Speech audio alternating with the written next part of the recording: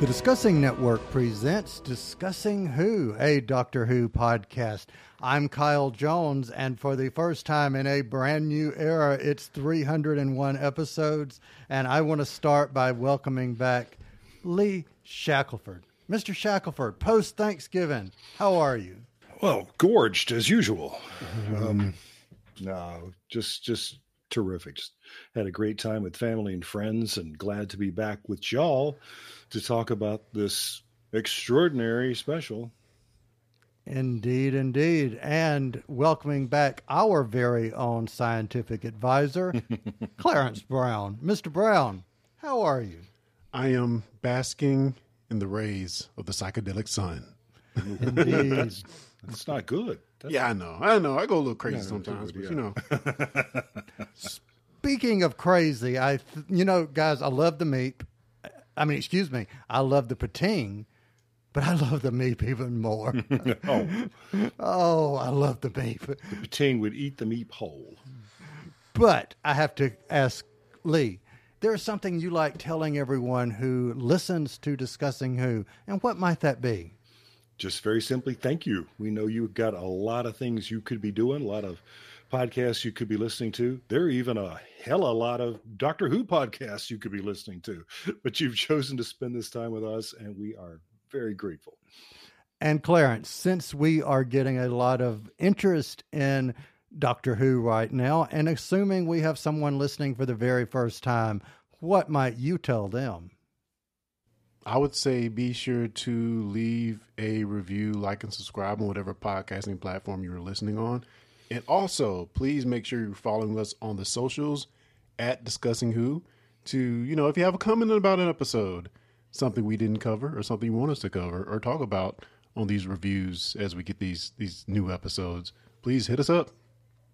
All right. And I want to back up and second what you just said about leaving a review. Believe it or not, it does help, especially with Apple's algorithm, if you do leave a review. And if you leave us a 5-star review, we will read that review on the show.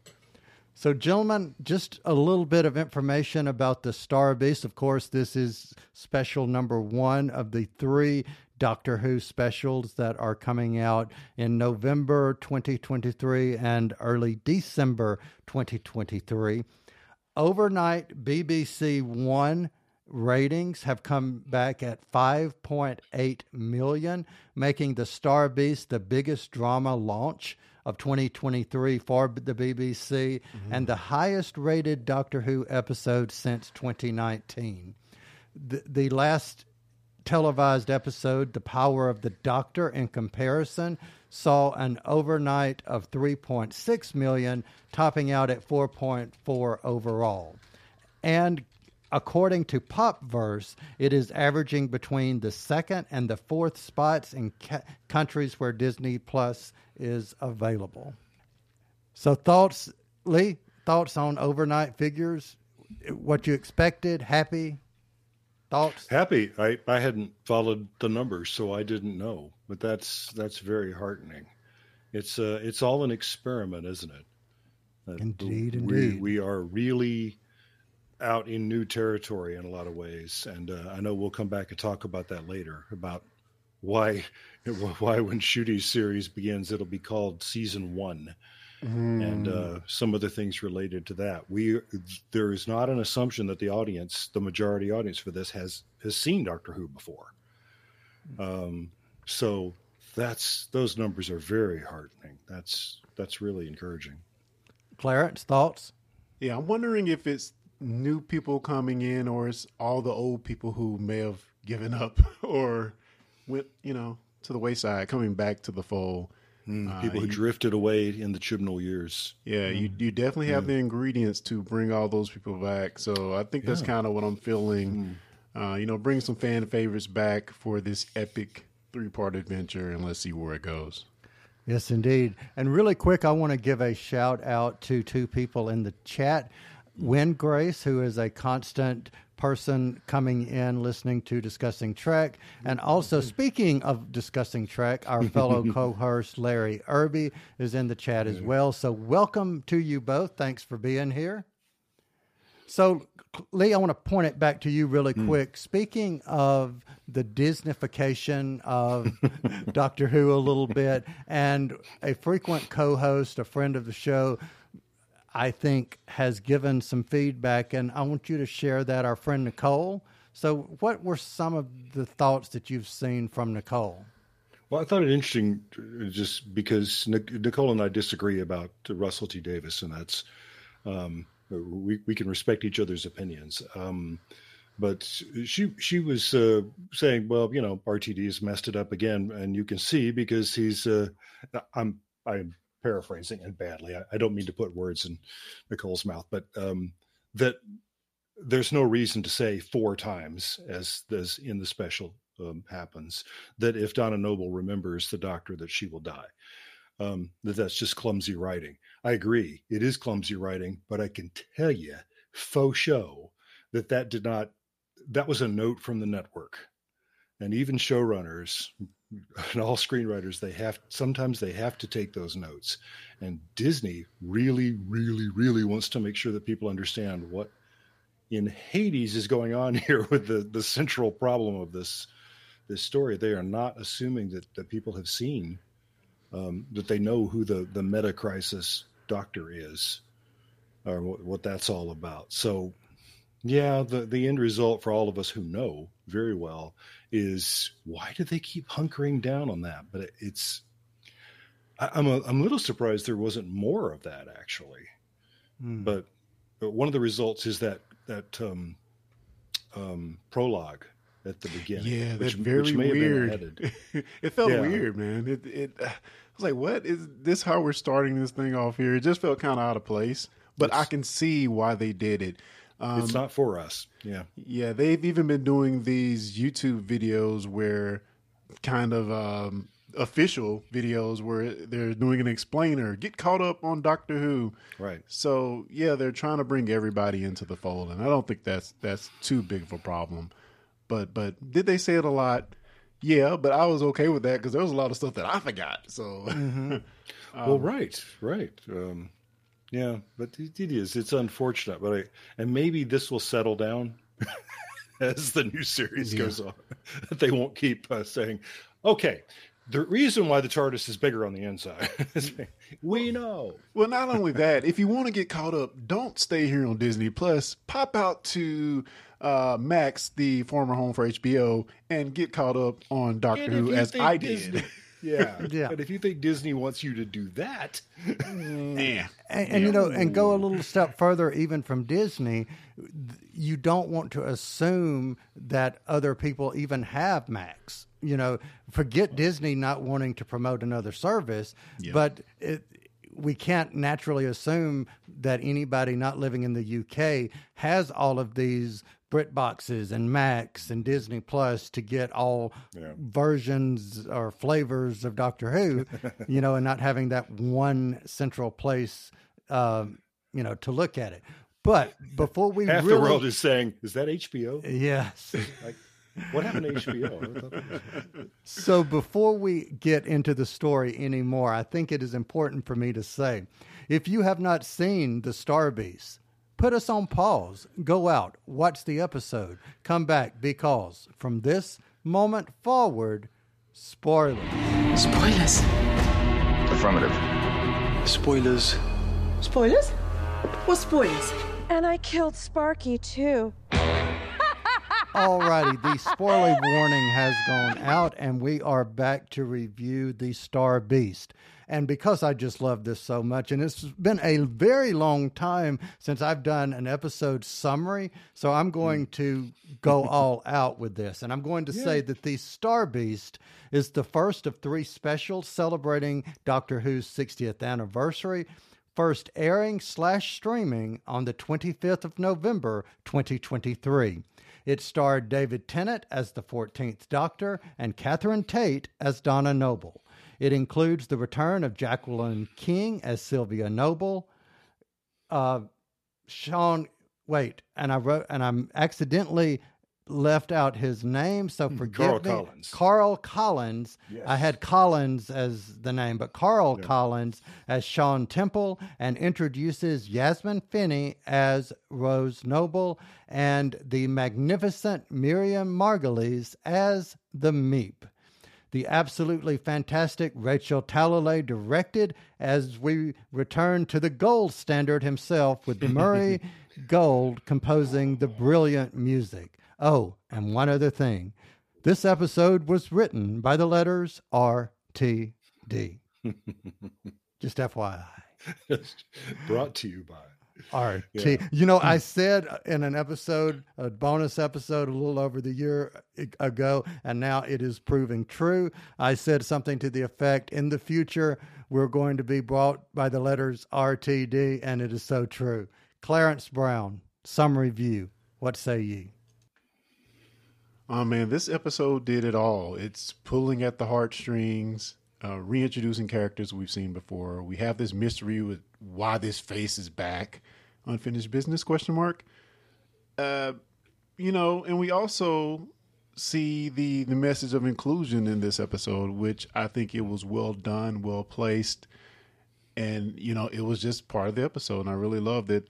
Also, we have this kind of brainwashing leader thing in this maniacal Meep.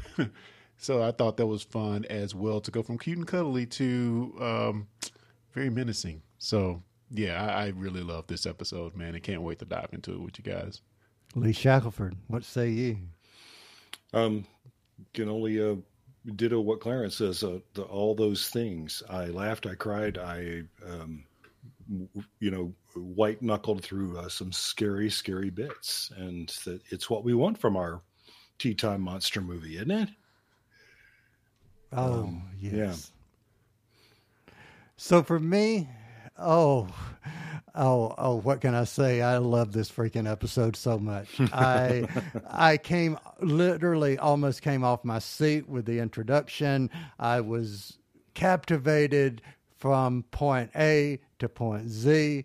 I was there from number 1 to 100, whatever you want to call it, all 58 minutes. I was consumed. I was there. I was loving it. I couldn't have asked for better. So, point taken. Loved it. Just end of podcast episode. I loved it. But it isn't the end of the podcast episode. So I want to start, Clarence, with you on this one. New opening sequence. Thoughts? Yeah, I think when I start to ponder what a Doctor Who opening can be, I think this is exactly what we want. To me, it had hints of the Matt Smith opening, very much different and nothing like the Jodie Whittaker opening that we had. But I loved it. I loved that we had this little almost Battlestar Galactica scene where they're kind of panning in on the TARDIS as it goes through the clouds. So I just thought it was colorful. It was fun. And, you know, for anybody who doesn't know anything about Doctor Who and they're coming and seeing this, like, we're in for a good time. We're in for some fun, some whimsy. Lee, what say you? I haven't watched this special as many times as you have, but I have watched the titles over and over and over again, because it's very, I don't want to say Easter eggy, but there's a lot to look at in it, isn't there? There's a lot of details that have been placed in it for our edification and amusement and puzzlement. And I'm just enjoying freeze framing things and kind of zooming in on stuff. It's a lot of fun. I like the fact that what we see first is really organic. And just for a heartbeat, I thought we were through with the colonoscopy from the last season, but no, what it is something that's, we're not sure what it is, like in the original, like 60 years ago. You know, it starts out with kind of, what is that? You know, and then turns into something recognizable. So, no Doctor's face. It's all about the TARDIS. And, But you know, we didn't get a face until the Moffat era. So in the RTD era, it was all about the TARDIS the last time. Yes. Yeah. So there we go again. Yeah. You know, I take it, to me, this paid a tip of the hat to, like you said, some of the classic era.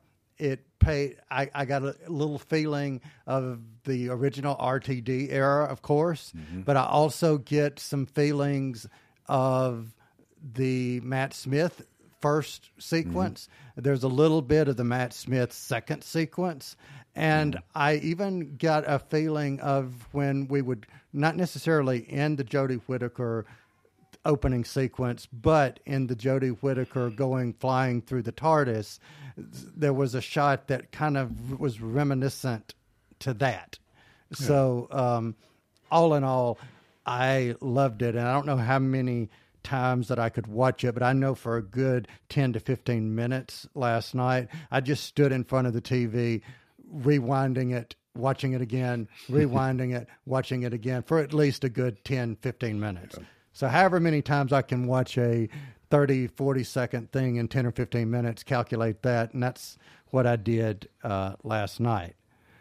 So I want to add a comment from our friend Wynn Grace in the chat. He says, yes, that new title sequence was fantastic.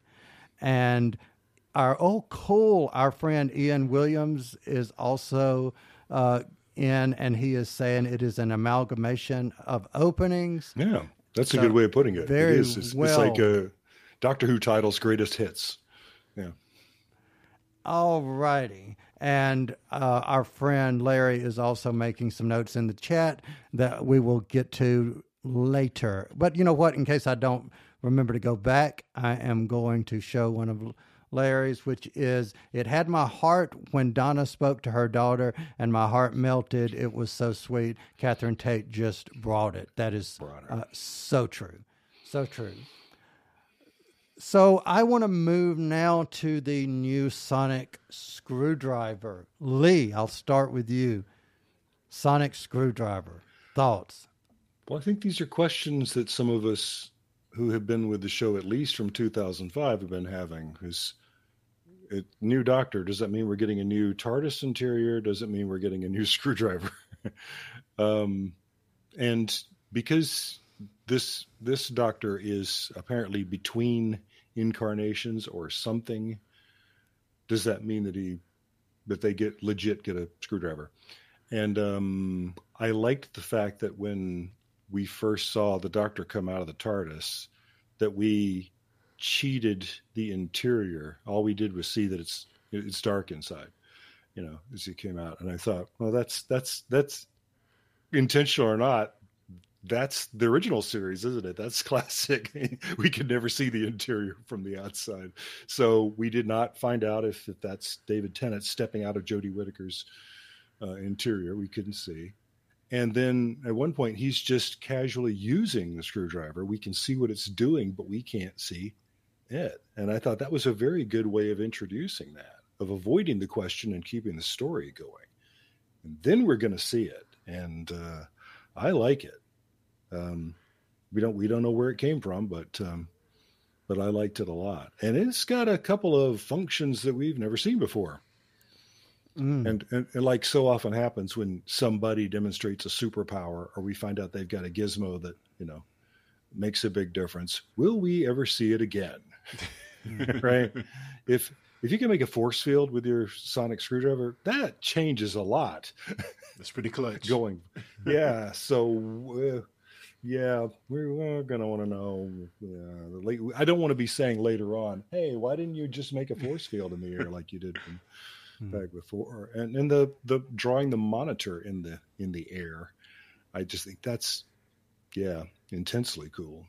So what about y'all? What do you? Yeah, I don't know if I got a good look at the actual design of it, but as far as the function, yes, we are upping the budget. Now we have floating displays created by the Sonic, which I thought was freaking amazing. And the force field, I thought that was cool as well. And we even got the little movement into the hallway, so that was kind of cool as well. We saw him open a door one time in this episode, I think, with the Sonic. So that's one of the things that always gets me. We can open a door till we can't with the Sonic. Yeah. but I guess that's par for the course with the Sonic screwdriver. But overall, I thought it was pretty cool. Hopefully get a good look at it, maybe in the next episode. Yeah.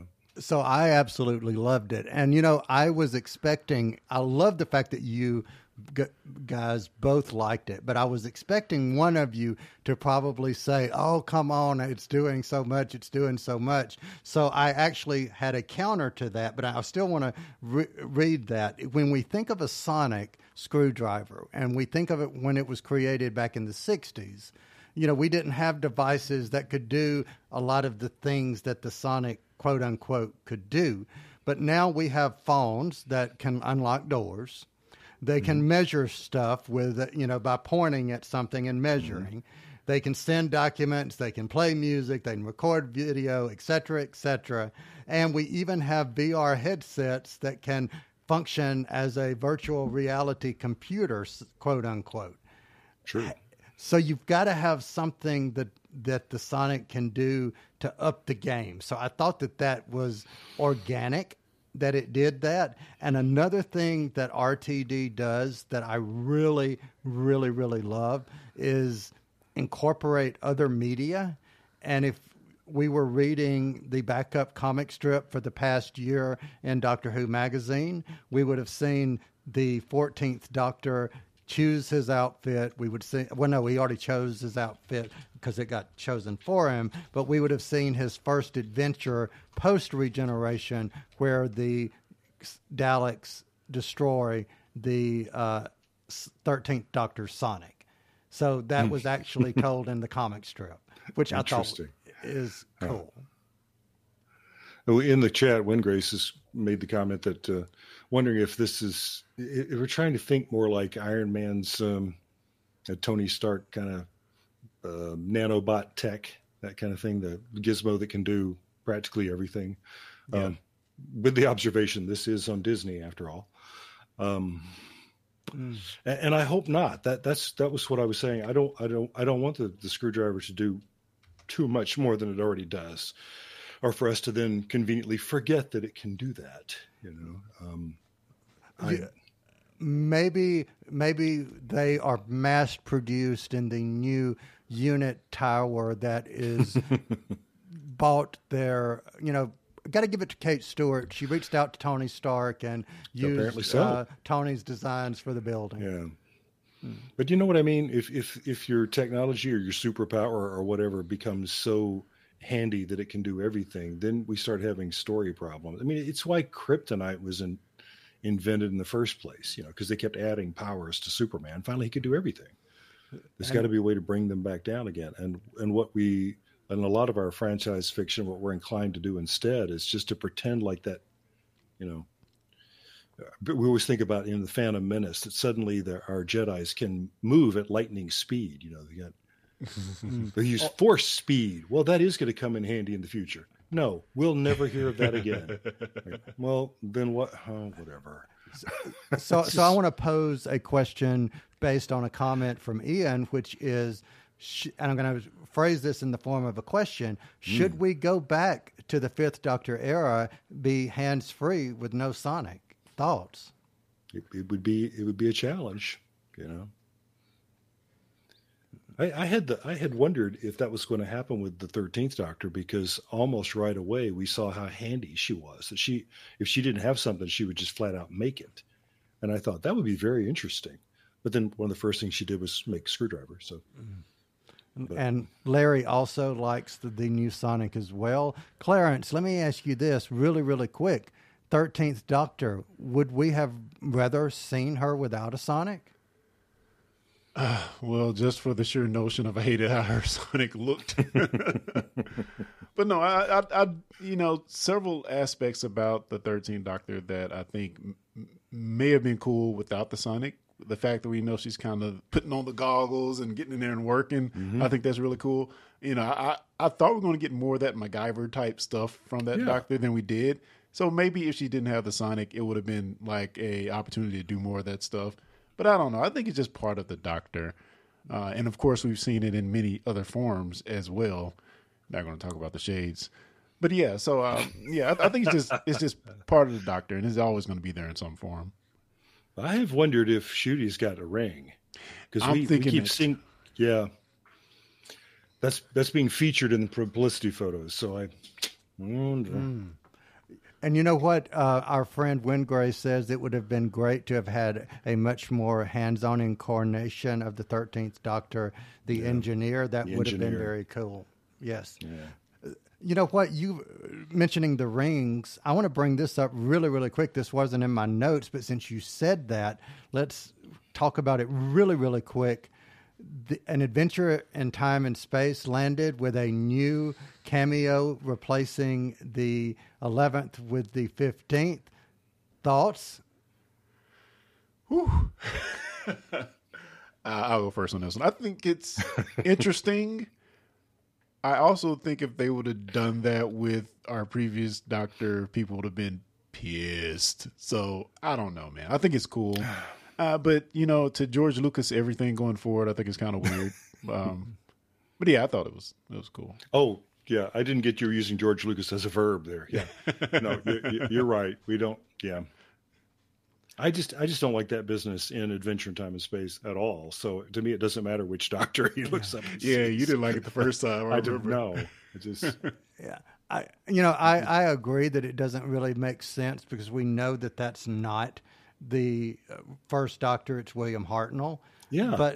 But I do think it was a nice nod that you dropped that on the 23rd, and it was everybody that's already seen it is expecting to see Matt Smith, and then here's, the official first appearance of Ncuti, which I thought was really cool.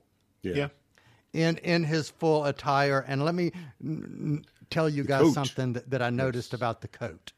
So I have a image, and since we're on video, you can see on my phone, I have Ncuti as my background with, in his 15th Doctor outfit, wardrobe, whatever you want to call it.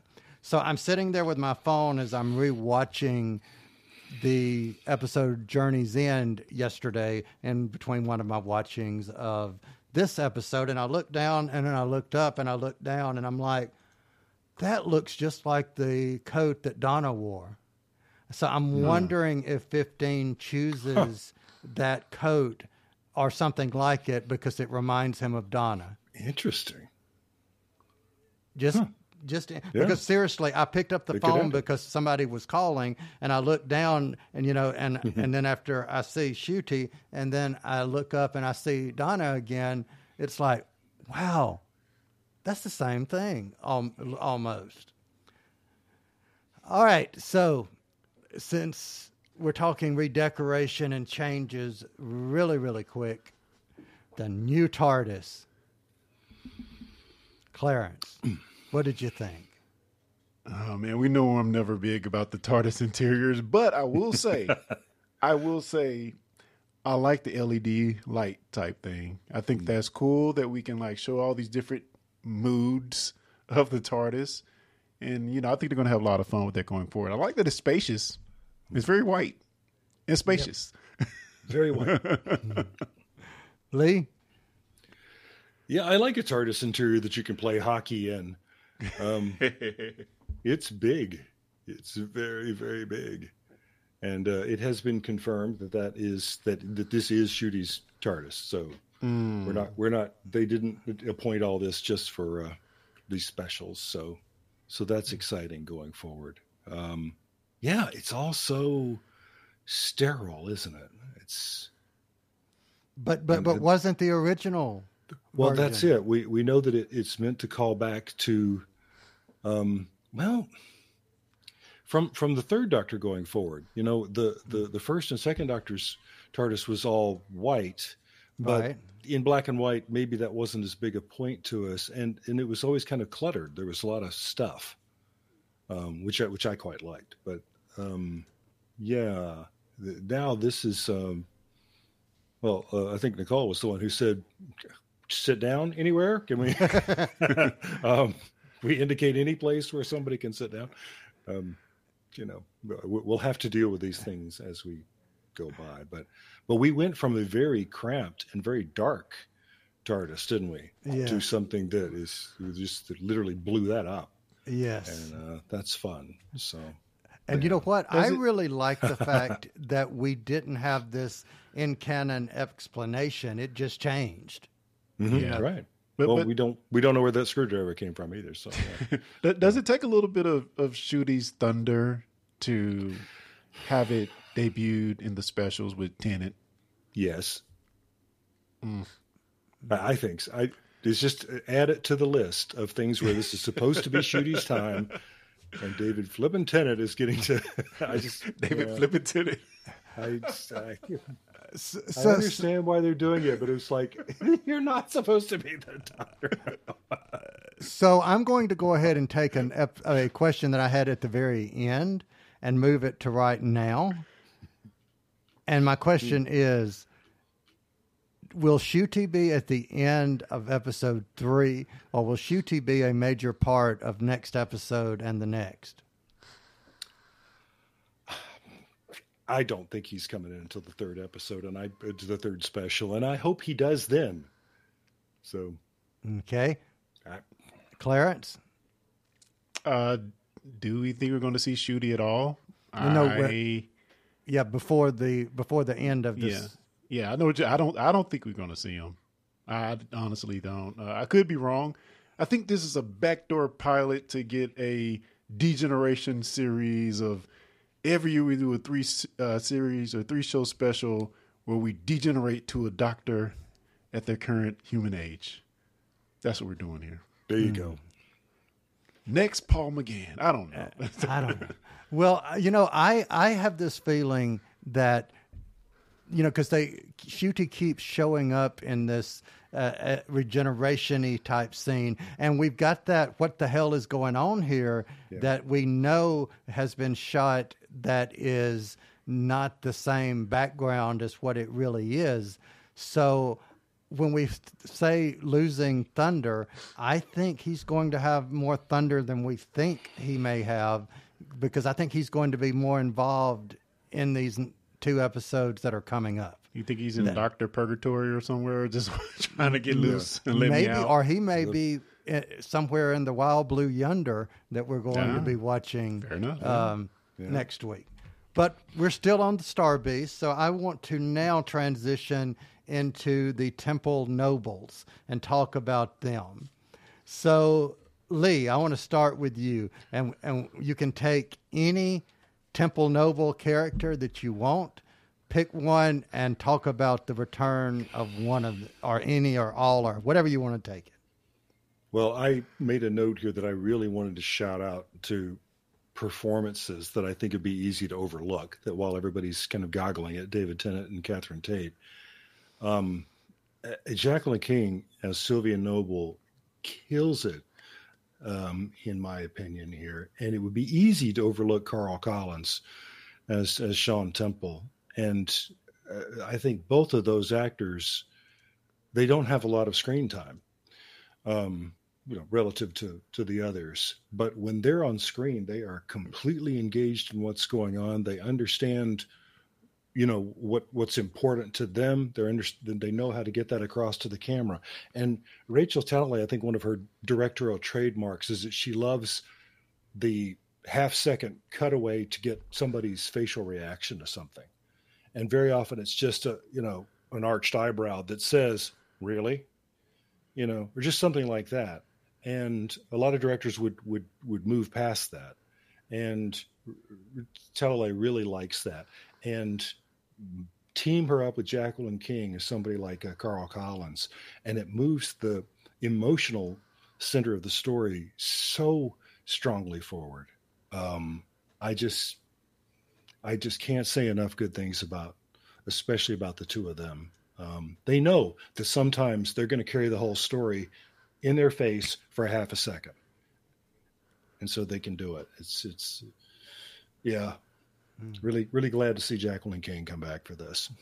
Really quick before I give it over to you, Clarence, Ian says Sean as he walks into the kitchen. Yes. Smells good. Exactly. All right. Clarence, your thoughts. Yeah, I'm going to go with Sean, because for me, this character was so forgettable from Journey's End. Is that the? What do we know? Yeah, I didn't even remember him at all. I had to go back and watch it again So from going that little bit part to coming here and having a very important role, and as you said, Lee, his reactions were all on point, and just I think what I really appreciate about this character is his acceptance of his family. You know, however how zany and kooky things are going, there's an alien in the kitchen. Oh, let's go with it. You know, food smells Something good. smells good. Yep. So, yeah, just going from this actor, Carl Collins, not even knowing much about him, and to see how he's grown over the last 15 years, and just has an excellent performance in this. And like you said, Lee, carrying a lot of the story, and how he treats his family, how loving he is to his family, how he's even willing to give up his last name for his family. Yeah, I really like this guy. And I wasn't expecting a role model. I wasn't expecting that, but yeah, I want to be him. That's fantastic. He's cool. But you know what I found so cool about him was, and the actor's portrayal, it's actually the End of Time Part 1 and Part 2. That's when we see him. He has very few lines that are spoken in the End of Time Part 1 and Part 2. It's mostly he's just there, and he's introduced as Donna's fiance and then Donna's husband. You know, it's not here's the integral part of the story. In this one, he fleshes out that character, makes him likable, makes him real, all of that, and hands down, totally loved that. And I agree exactly what you said, Lee, about Jacqueline King. She shows how her and Donna's relationship has evolved in the 15 years since, how she's literally no longer snarky with Donna, but this protective mother hen type figure. I really like that. So let's talk. Go ahead. If I may, and I don't know if we got a clear indication of this in the episode, but how much do we know that Sean Temple knows about the Doctor? Oh, and he's just going going interesting. He's going his trial like it's doesn't even bother him at all.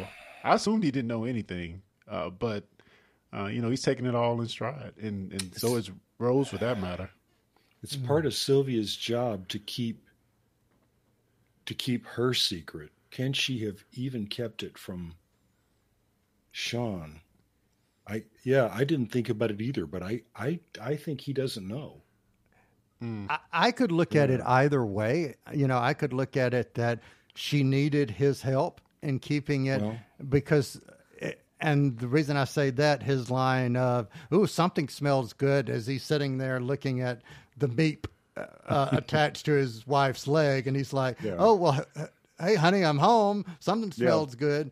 But I could also go back the other direction of, "Hey, it just doesn't faze me. I've lived with Donna for 15 years." So let's talk a little bit about Rose. And we see, the what with the Rose introduction. And let me just say, going back and watching this again, there are so many freaking hints about Rose as to what there, even with the first time we see her, there is a big smiley face on her handbag.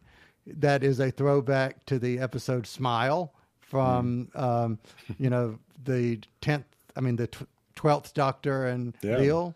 So just so many freaking, on my second watch, when we went to her shed and I saw that distinct pattern of windows on the shed, I thought, why didn't I see that before? I mean, yeah. So thoughts about Rose. Did we even deduce that did we even know this was Donna's daughter? Did we know that going in? I don't remember it. I think I did because they revealed her name at some point as got you. As Rose Noble or Rose Temple Noble. Mm-hmm. Yeah. So I think for me, the biggest thing was trying to work out the timeline. Like, it's been 15, but shouldn't she be young? I guess the timing kind of threw me off a little bit because I guess she'd be a 15-year-old at this point in the 14 show. 14 at the most. Yeah. Which it seems a little bit off, but be that as it may, just to have this character that has all of these things locked inside of her, and it's permeating through her subconscious into these little furry creatures she's building, into this shed, into her curiosity. I think that's just amazing unto itself. And we'll talk about the other part to this character that helps out Donna later. But man, it's just a shock to me. I don't even know if I realized it was Donna's daughter. But yeah, I love this character in this episode. So, Lee, I want to ask you a question. You had in your notes a comment about what did the J-Boy Jason comment mean, or that you didn't get that on the first thought. So what were your thoughts on that? Because I actually want to look up something while you're doing that. Okay. I did. He doesn't listen to me. Yeah, I did have a lot of distractions going on the first time I watched the special. So I don't blame the show, but I totally missed the Jason J-Boy thing. I mean, I heard it, but I didn't know what it signified. And okay. I just experienced Rose as being a young woman. Yeah. I was having more trouble with figuring out that she's 14 years old. I think, I think I was kind of hung up on that, but this is Donna's and Sean's daughter. I got no problem with that. The reveal that she's a trans person and those boys were dead naming her. Yeah. I had to put that back together retroactively. And, I live in the theater. That this is not an unfamiliar world to me, right? But I just didn't feel like there were enough story clues for most people. I'm going to say most people in the audience to understand all of that. And then the conversation that should have pegged it all for us with Sylvia, she refers to a him in the past tense and then apologizes for it. And even there, I still didn't connect up. We were talking about Rose. I mean, because Sylvia's husband's gone. At this point, we don't know what's happened to Wilf. Yeah. Mm-hmm. So there were a lot of other people who could have been the past tense him that she was, and then she was saying, "Oh, sorry." And I thought, what was that about? So I just wish there had been a couple of more breadcrumbs to help us in the audience navigate that, because it's important. It is. It's a very important part of the story. Yeah. So that's my only thing about that. All right, Clarence, thoughts? I think it was. I caught all of those points that Lee just mentioned, but knowing the meta of who the character is or who the actor is before coming into it, I kind of saw it coming. Yeah. But as far as that goes, maybe it was meant to be subtle on purpose. Although, like you say, you do need it for story beats, but for subtle in the sense of not saying that we don't want to mention it or don't want to call it out, but subtle in the sense of, it's just a part of the story. It's just there. This is another character in Doctor Who. We're not going to put too much emphasis on it, but it's there if you're lurking deeper. But I will say it is, like you said, Lee, it is very important to a particular part of the story for the character. And she even mentions it at some point. So, yeah. My question looking backward now, back to Journeys. No, what is the two-parter where we have to Stolen Earth and Journey's End. Stolen Earth and Journey's End. Yeah. Was this a master plan way back then that the word that Donna in the Metacrisis gets hung up on, that is sort of, I interpret sort of the sound of her brain burning itself up, but she's becoming a computer and everything else. And she says binary and she can't stop saying it. So well done. Was that, it never occurred to me that was a seed planted. I don't think it was. I think it just became a convenient seed. But let me say this real quick though. Since you brought up Journey's End and Stolen Earth, we know in our timeline as viewers that it was 2009 and 2010 when we see those two parts of the End of Time Part 1 and Part 2. It could stand to reason that could have happened a month or two or a couple of months from that, which would make Rose be a little bit older than 13, 14 she could have a couple of 15, 16, 17. Sure. You're right. We are assuming some. Ian Williams already said this in the chat. Time travel. Time travel. Yeah. We're worrying about how old this person is. Hey, first we need to know when they were conceived. Let's back up a little. Yeah, exactly. So this is what I looked up while I said I was looking up something. I looked up the name Jason, and I said, what does the name Jason mean? And the original origin is Hebrew, and it means healer. And what is another name for healer? Doctor. And what was the name that she chose? Rose. The Doctor and Rose. That is just too freaking cool. Yeah. And because that's my stepson's name and that we're very interested in etymologies and things like that. Yeah, that one I did know. So I thought, wow, the name that they had settled on to start with was literally the Doctor. Yeah, it's a clue. So I want to pick up a comment from Larry again. He says he absolutely loved every single Rose, everything about Rose. He loved that they let you know that she was trans, but also did not define her. Right. I loved when Sean says, "I got the best two girls in the world." Yeah. That was so sweet. God bless you, Sean. Yes, indeed. So really, really quick, I love the references to Neris and Susie Mayer. Another two easy callbacks. Irresistible. Yeah. Yes. All right. Moving on, I want to talk unit for a moment. I did notice that they were a little bit more militaristic than they were in previous years. But again, hearkening back to RTD1, because they were a lot more militaristic then. Clarence, what was your thought of Shirley Ann Bingham, Unit Scientific Advisor number 56? I thought she was pretty cool. I really love the pimped out. What is it? What is it called? Help me out here. Her wheelchair. Her wheelchair with the gifts. Yeah, that was pretty cool. And I think it's just another nod to Doctor Who and inclusion by having this character in a wheelchair. That's very important to the story, and that is not hampered by any part of that. When they get to go up to the spaceship and they have to go up to the stairs. She's just like, oh, go ahead. Just get it done. Get her done. I'm fine. Don't let me be the problem. Yes. And on the second viewing, it struck me that the reason why she doesn't get taken over by the solar psychedelics is because she couldn't go up the stairs. Yep. She would have been assumed like the rest of them. So, yeah. It is part of a larger conversation. Maybe we can we drop anchor here for a second? Go for it. I know we're trying to move forward to talk about wheelchairs because in our Children in Need special, we have established that we've got a new Davros, a new concept of Davros. And RTD says that what he's trying to do is undo some of the years and years and years of bad teaching of having movie and TV villains who are in wheelchairs. Growing up, my association of heroes in wheelchairs, of people in wheelchairs was Heroes, thanks to Stingray, I may say, but and some others. But, Charles Xavier. That's right. Yeah, I mean Professor X.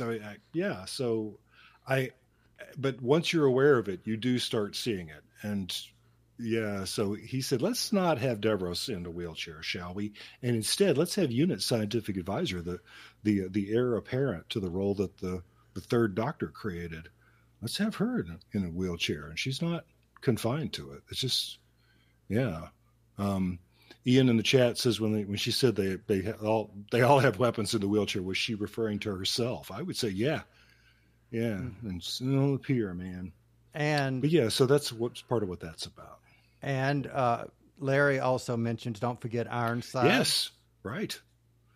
So, yeah. Wow. Clarence, did I already ask you what you thought of Shirley? I did, didn't I?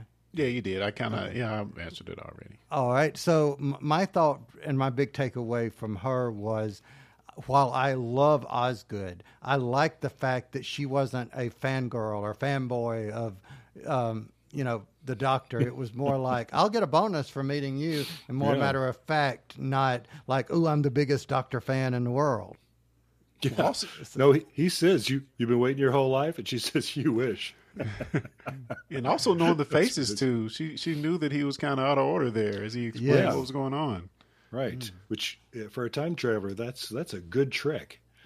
But I really love the casualness with which that started. You know, he understands who she is. She knows who that is. So yeah, they just move on to the problem at hand. That was very And don't you professional. just love how casual he just walked up and bebopped up everywhere and was like, I'm the doctor and I can do what I want. It's that yeah, and you know, he said as the Ninth Doctor, you know, that's my secret. I just walk around like people assume I know what I'm doing. And Except when his psychic paper doesn't reset all the way, you know. Yes. You could run into a few problems. that is a cute moment, and I really appreciate that. Yeah. Catch up. So let's talk about the Meep. And Lee, I'll start with you. Thoughts about the Meep? Well, you said that's Miriam Margolis, and I just wanted to mention I am a huge fan of that voice actor, that tremendous actor, star of stage and screen, and have been for many, many years. But the person inside that suit, and it is a return to good old person in a suit aliens, that is Cecily Fay, who is 4'8" and can kick your ass. She's an amazing, amazing performer. Look her up, Cecily Fay. Yeah. So, and it's quite a performance of gesture. Think about how many things about the Meep are just about the way the Meep is standing or holding their arms, or, you know, things like that. So, yeah, that's quite a deal. And then there's the puppeteer, Brian Herring, was doing the voice on the set because there's an animatronic mouth. So we have to get all of that working. And then Mary Margolis, God bless her, comes into the studio and then adds that tremendous vocal performance afterward. So there's really sort of three people playing the Meep.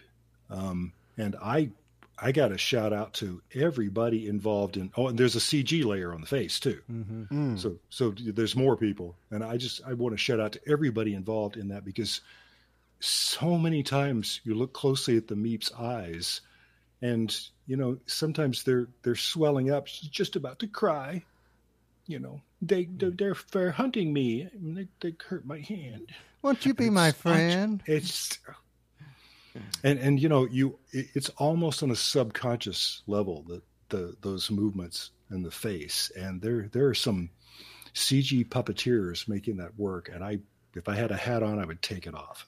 And you know, I may be totally wrong here, but I think I read somewhere that they recorded Miriam doing her lines, and some of the facial expressions that she made doing the lines were then tied into the CG, so that made it even look that much more realistic.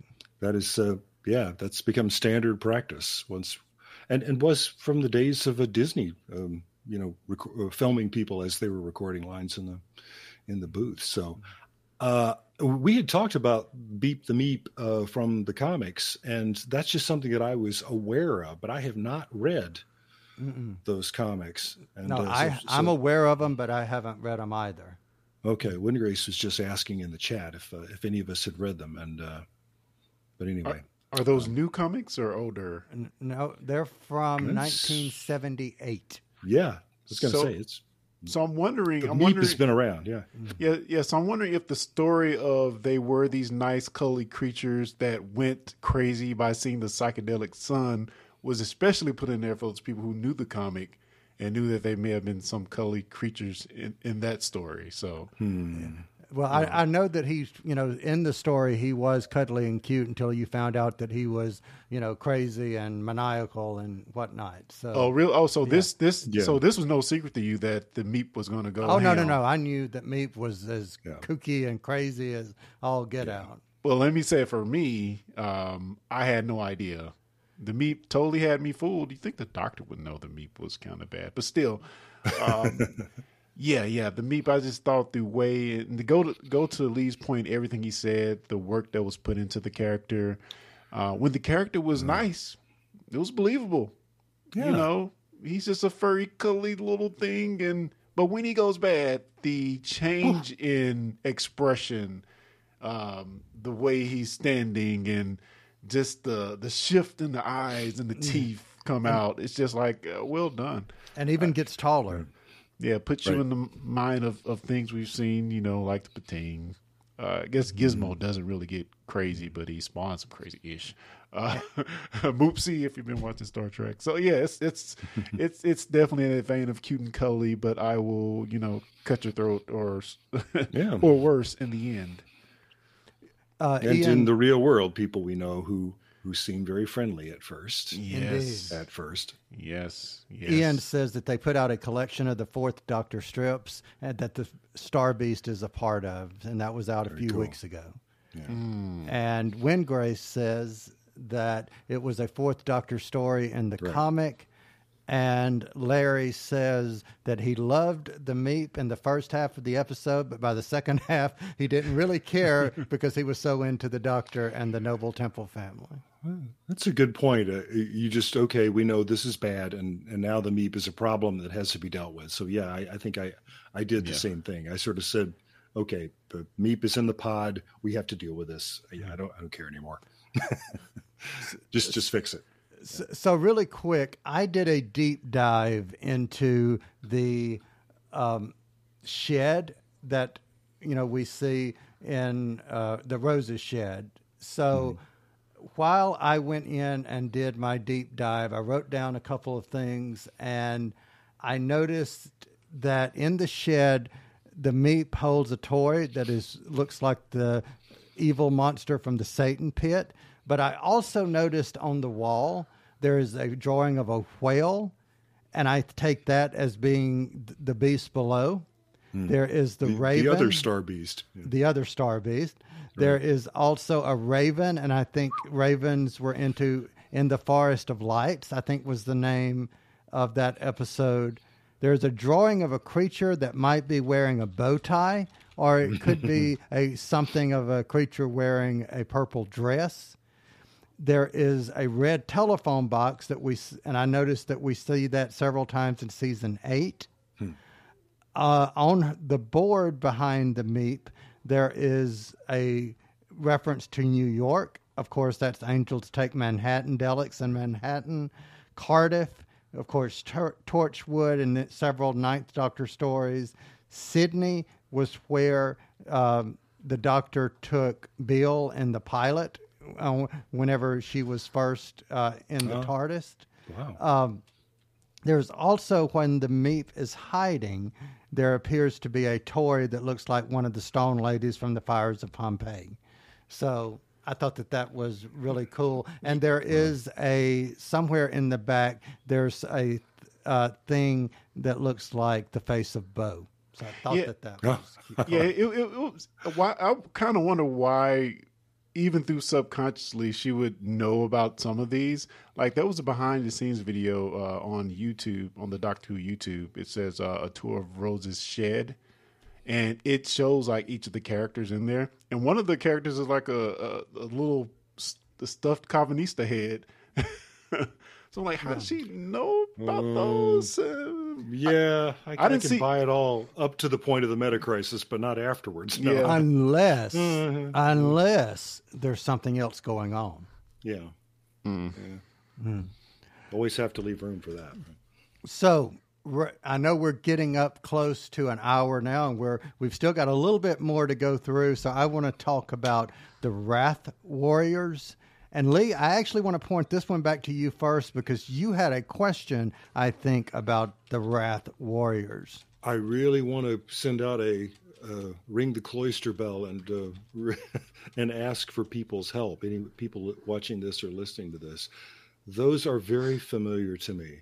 As soon as I saw them, I said, "Oh, that's what the heck is that? That is a toy from my childhood." And I know it's deliberate, that they are deliberately using that design. It's because, later on it's going to be about toys and things like that. That can't be a coincidence. That is a design choice. The Wrath Warriors that's somebody help me, because it's been futile trying to search for it online. I'm gonna Is it the name or the Anyway. design that's jogging your? The design, the legs, the knees that go backwards, relative to ours, the immense red eyes and the stubby antenna. I recognize it immediately I have a from my thought. childhood. But what do you think? So, Clarence, what do you think of the Wraith Warriors? And then or the Wrath Warriors, and then I'll tell Lee what I think where I think he's getting that familiarity from. Yeah, one of the things I really liked about them is the fact that I love when Doctor Who is not afraid to be Doctor Who, because I think these enemies or who found out are actually good. In any other setting, they will look weird and out of place, and that looks kind of goofy and corny, but it really works. And I love it when Doctor Who digs in and does what it does best, and again, it works for the story. I love the flip of the script where we think they're bad, and of course they turn out to be good. Also, I had a question. The Doctor, when he was doing his impromptu trial, he mentions that they had stun guns, but I'm sure they blew up the second floor of Donna's. Yes, they did. home. Yes, they did. I thought that was that's a plot problem. Yeah, they definitely blew up Donna's house. So stun guns. They stunned her house to pieces. So, let's see. The chat I'm seeing. Well, I want to give a shout out to Morgan Lee, who is joining us in the chat for the first time. So welcome, Morgan. I also want to say something that Wingrace has said, which is they look vaguely like the original Kamen Rider suit. I'm not familiar with what that is, but I'll look it up. Here's what I think they look like to me, is if you're a DC Comics fan, and specifically if you're a Darkseid fan, they look like what I call his winged monkeys, the parademons.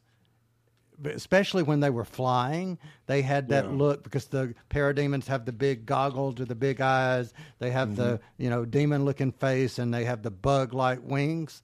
Yeah.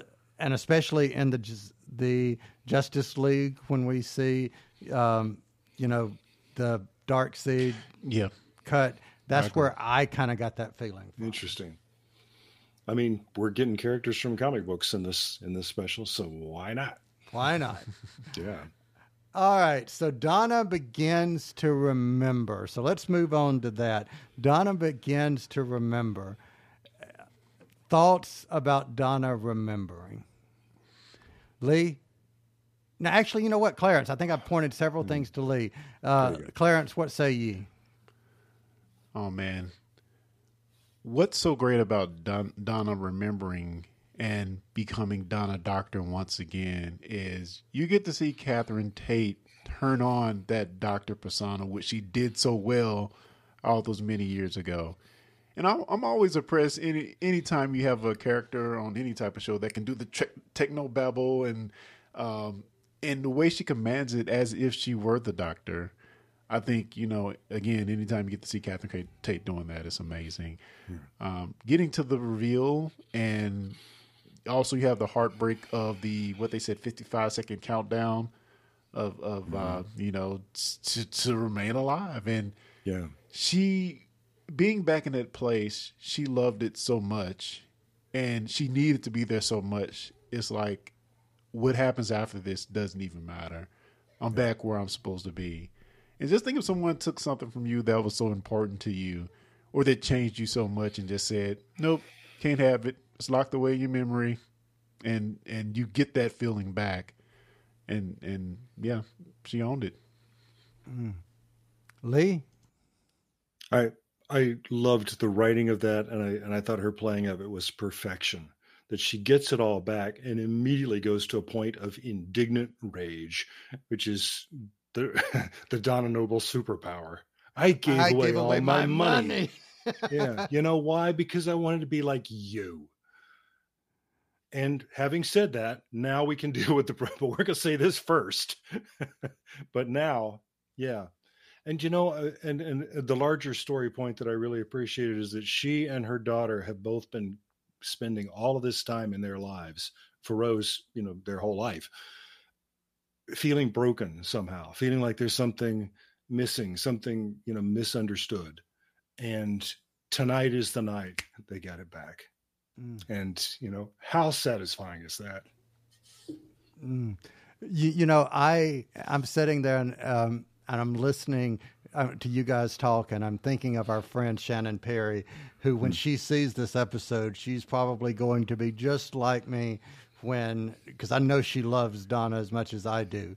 And when I heard binary, I freaking lost it. I turned into a puddle on the floor, at that point, because when I heard that, everything from Journey's End to all of my getting on this podcast saying Donna Noble has left the library, Donna Noble has been saved. Just Donna Noble is descending. That's my new saying. Donna Noble is descending. So it could not have been played any better. And a shout out to David Tennant when she says, "I'm just no one," and the anger, the frustration in his voice when he says, "No, you are not," was brilliantly done. Yeah, and I think we have to talk about David Tennant's anguish throughout this entire story of not wanting to tell her and trying to avoid her, giving the boxes back and walking off. He is doing everything he can to avoid the inevitable, but all things in the universe are pushing him to this point. Unresolved things that has to come back to fix. I don't know. I'm still trying to figure out why he's even there in the first place. We don't know. But just the anguish when he's like, there's no other way, when he's in that control room. And Did either of you, were you concerned about, once he has said out loud that her seeing him is not the same thing as her remembering him? And that it seems to me like he sort of relaxes into that he can sit there and bandage the Meep's hand and talk to them. He says, that he and the Meep compare notes about having two hearts. And Sylvia is trying to stop this. She says, he means metaphorically, like being two minds. The doctor's just looking like, no, I mean, I've got two hearts. And I like, seriously? Are you, how comfortable are you with your proximity to triggering Donna's memory? It didn't play false. I just didn't understand it. And she even mentions that Wilf, who we don't see in the episode, and I'm sure we're going to get into him, but she even says, "Oh, you should tell all these stories about aliens and spaceships, and that all stopped 15 years ago." So she feels as if everyone is keeping some important piece of information from her, and she's been in torture for the past 15 years.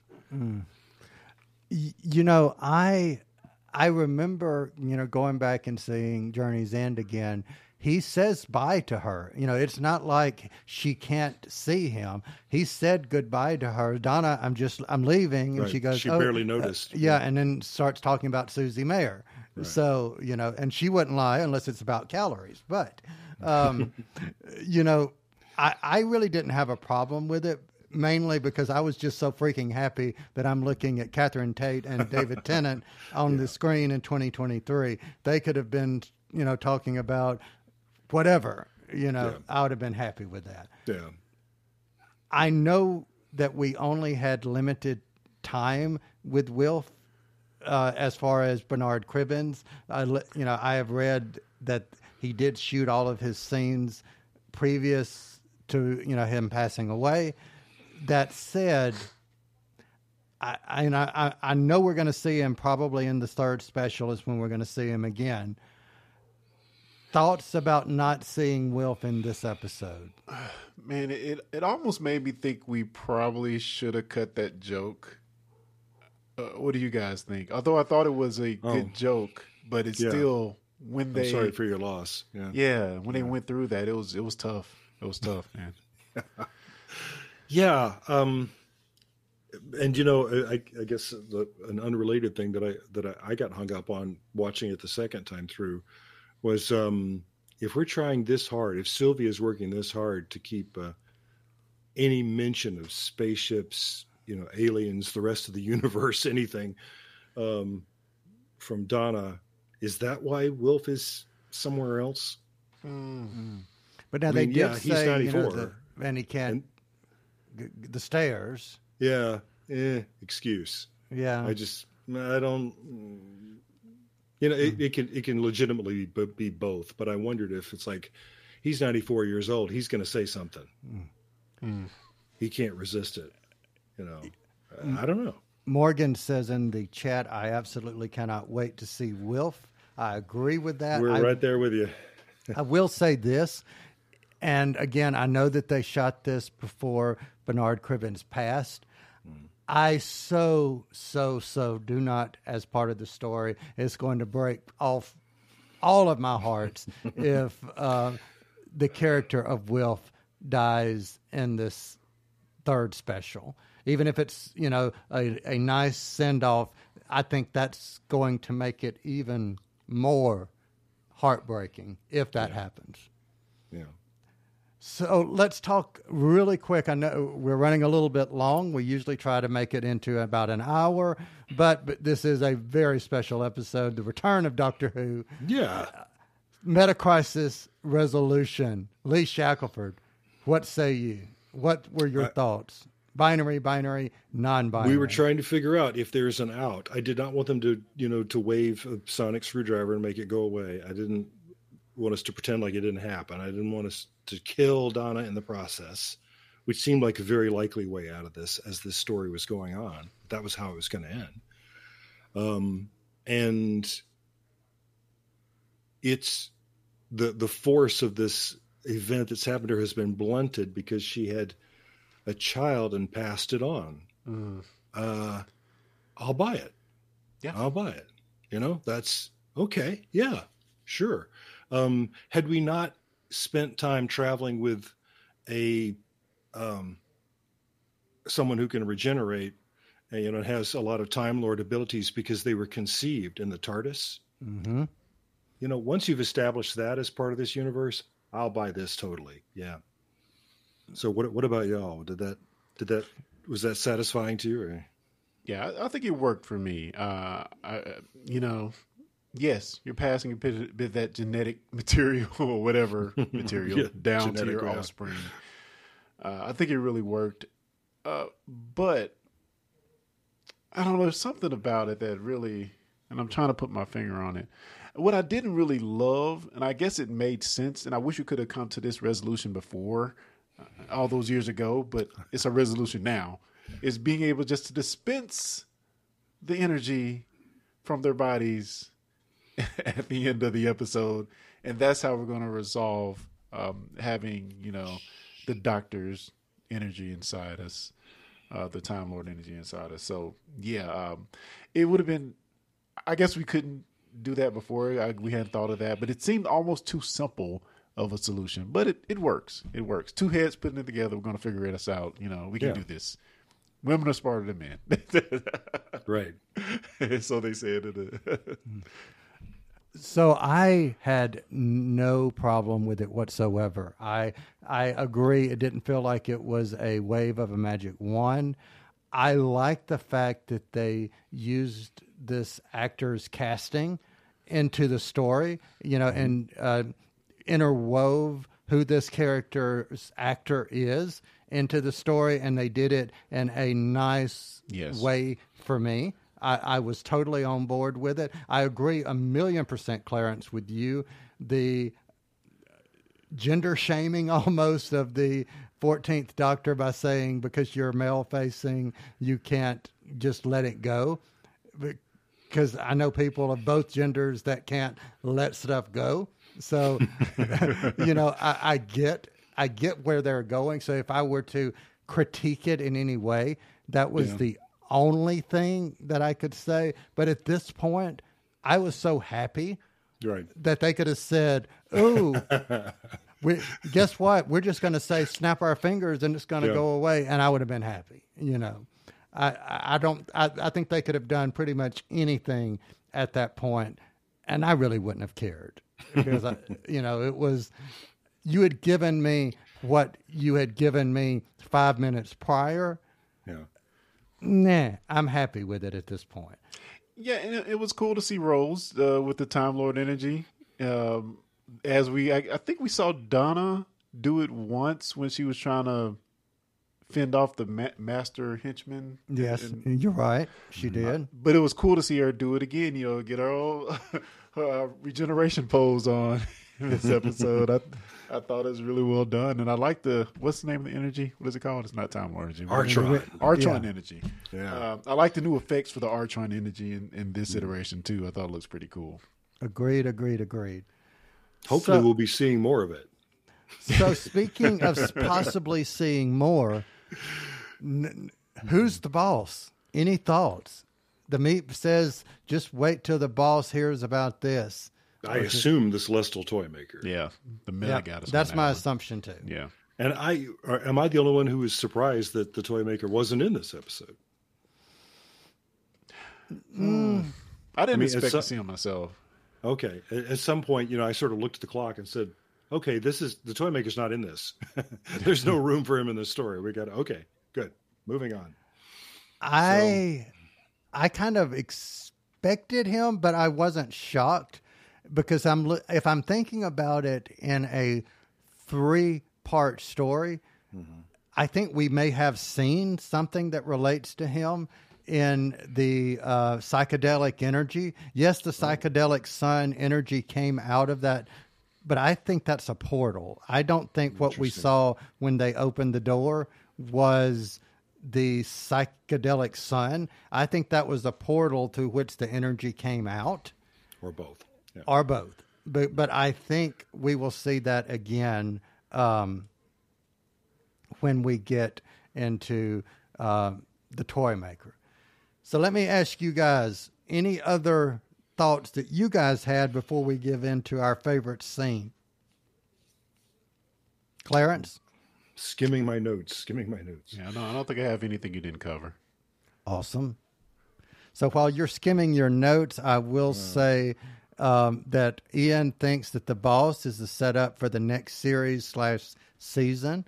That would be awesome if it was, and that is very RTD. And let's see. Grace asked, who is the person in Dubai buying all of Rose's toys? Interesting. Yeah. It could just be a fan, or there could be a sinister purpose. Not a sinister purpose, maybe a celestial purpose. Exactly. Toys.